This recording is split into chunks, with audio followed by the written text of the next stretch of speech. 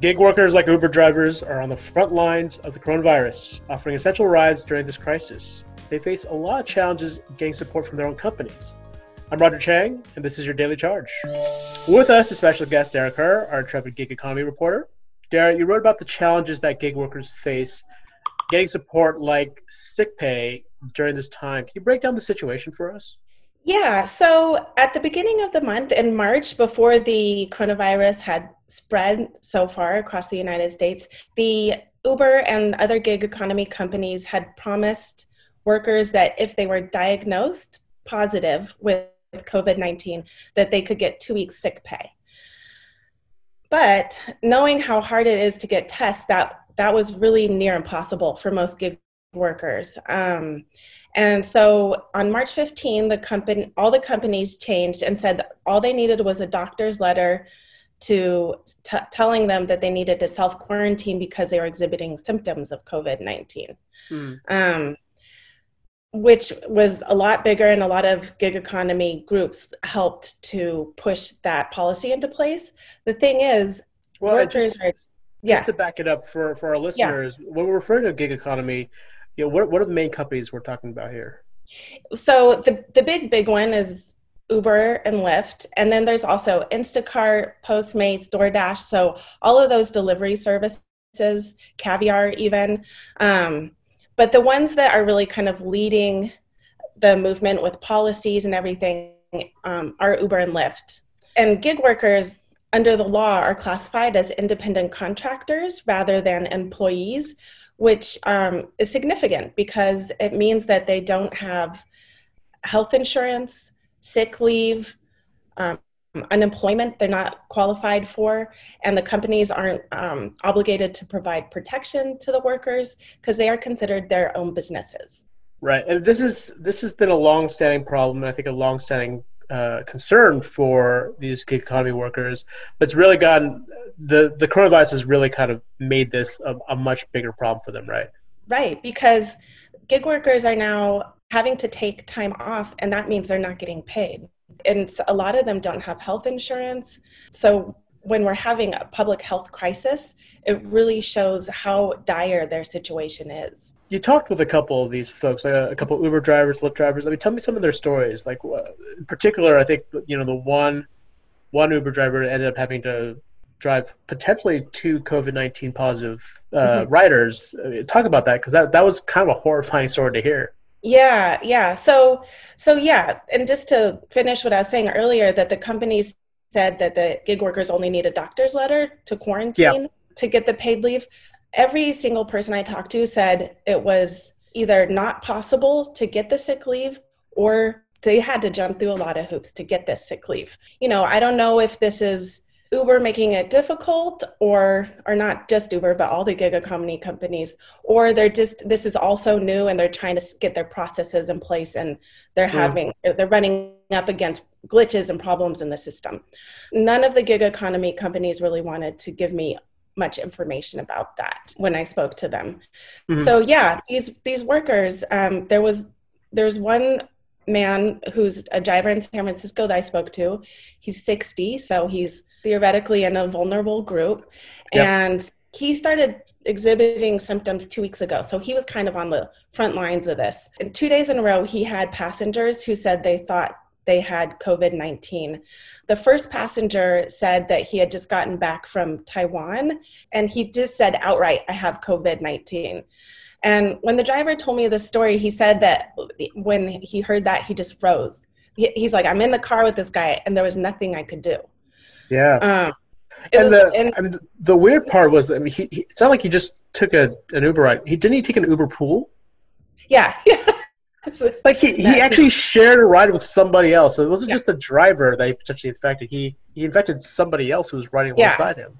Exactly. All these details aren't in my story, but he dropped off that man first, and then he dropped off the woman who was the second passenger. And the driver got out, gave her, hand sanitizer, told her she should call the doctor, who knows. Yeah. And then he deep cleaned his car and just tried to put it behind him because, who knows. But then the next morning, he was driving again, and he got this passenger whose destination was a hospital, who was coughing and said he was coughing up blood, and that's why he had to go to the hospital, and that he thought he had COVID-19. And it was the following day that this driver started to develop symptoms. And his symptoms are, I talked to him on the phone. We had to take a lot of breaks. He was coughing, wheezing. It took many days actually to even schedule a time to talk because he just didn't feel well. Right. So, I mean, talk about some of the challenges he faced, because he did actually get a test, right? Yeah, he was able to get a test. His doctors and his county public health officials were helpful. So he did one of the drive-through tests, which was at least 10 days ago now, and he still hasn't gotten the results, which is something that a lot of people are talking about. The results are very delayed. So he still doesn't know if he tested positive. His doctors seem to think he has it, but there's no saying if he does. So with Uber, he started his tussle with them before they had expanded their policy to include just a doctor's note. So at the beginning, they were like, no, you can't get it unless you get a positive diagnosis. Then they changed their policies, and he got on Twitter and he just did a whole series of tweets at the company CEO, at the head lawyer for the company, saying, this is, how are we supposed to survive? How are we supposed to do this? He didn't get a response from the company, but eventually $2,000 appeared in his account. Yeah, it seems like there's a little bit of, I guess, damage control there from Uber's part. Yeah. Another driver I spoke to who is pretty similar, and he was able to get a test, and he did indeed get results that he tested positive for COVID-19, and he still had a hard time with Uber, and he just did a barrage of tweets also towards Uber and one of their executives that's been kind of the public face, Andrew McDonald, of the coronavirus pandemic. And eventually Andrew McDonald direct messaged this driver and said, sorry, something went wrong here. We're going to fix this. I'll prioritize your pay. And he also got paid, but it took, going on Twitter. Yeah. I mean, that's interesting. I mean, given what Uber and Lyft has said, like the extra steps that these drivers have to take, knowing that they've already got a lot to deal with, from getting tests to being sick to trying to recover, really just sort of the basic kind of maintenance of your own health, they've got to jump through these extra hoops to get that sick pay. Yeah, since my story published, I've gotten a couple messages from drivers saying that they've tried to upload their documentation through the system and it hasn't worked. Like the system is not working. Like it won't let them upload the documents through the buttons and everything. So yeah, it just seems, I'm sure these companies are really overwhelmed with these requests. Oh yeah, I'm sure. But yeah, it's somewhere in the system it's breaking down. Look, the story of the driver who ended up picking up a potential COVID-19 rider. I mean, the idea that these folks are on the front line, they're exposed all the time. I mean, talk a little bit about that, because they face a lot of risks, transporting folks to hospitals and really exposing themselves. Yeah. Every single driver I spoke to said they've driven people to hospitals. Wow. And Uber and Lyft, none of these companies, I asked for if they could give me any data on workers who've been infected or workers who they've provided medical leave to, and they won't provide any such data. But early on in the pandemic, Uber did say there was a driver in London who was exposed because of driving a sick passenger, a positive passenger, to the hospital. So we know this is happening. Really tragically, there was a driver who was hospitalized a couple weeks ago in Queens, New York. And it was announced yesterday that he died from the coronavirus. So that's the first known death of a gig worker. Yeah. And it's really, devastating. And I fear that there's going to be more of that. Totally. I mean, the fact that they're out there, and not just the drivers, right? Instacart delivery folks, they're out there interacting with people at a time when we're supposed to be social distancing. And it's because what they do is an essential need, but definitely puts them at risk.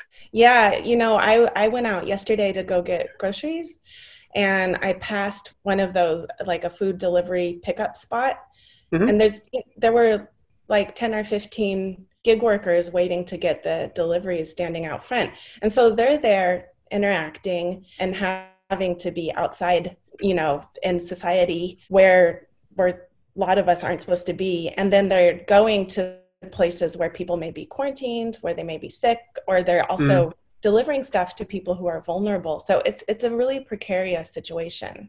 Yeah, I did want to bring up the stimulus package that just got passed. Mm-hmm. There were some protections put into place for gig workers. At least that's what some of the senators have discussed. I don't know if you had a chance to dig into it, and I know it just passed the Senate last night. But I don't know if you could talk a little bit about like what protections are there and what folks can see. Yeah, well, Uber has been really vocal on this. Earlier this week, the CEO sent a letter to President Trump asking that gig workers be included in the bill, which is great. That will definitely help gig workers. The problem is he also tacked on a additional request, which seems to have been included in the Senate version of the bill, that gig workers don't be classified as employees, that they stay independent contractors, which is kind of how this whole mess started. There's these workers who have no safety net, no protections, and they're the ones, out there doing stuff for the rest of us. Yeah. So essentially, like, are there protections or they're not? Because it's kind of confusing, partly because of the way they're categorized as independent contractors. Like, how much support can they actually expect from the stimulus bill? Well, so originally the stimulus bill was not going to include independent contractors at all. So, they've been we've been hearing this thing that all people who make below a certain income are going to get $1,500 or $1,200, yep. Forget the number. So originally gig workers weren't going to be included in that. And so now they will be.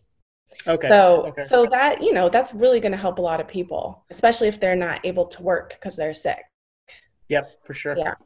To give them some benefit, the gig economy companies are offering the sick leave, despite it being very difficult to get. They aren't just totally, leaving their workers out to dry, but it isn't easy for these workers to deal with all of this. All right, that's our show for today. Thanks to Dara for joining us. You can read your story on CNET.com. If you have questions about today's topic or you want to ask us questions about future shows, hit us up on Twitter at The Daily Charge or leave us a voicemail at 862-250-5713. For The Daily Charge, I'm Roger Chang. Thanks for listening.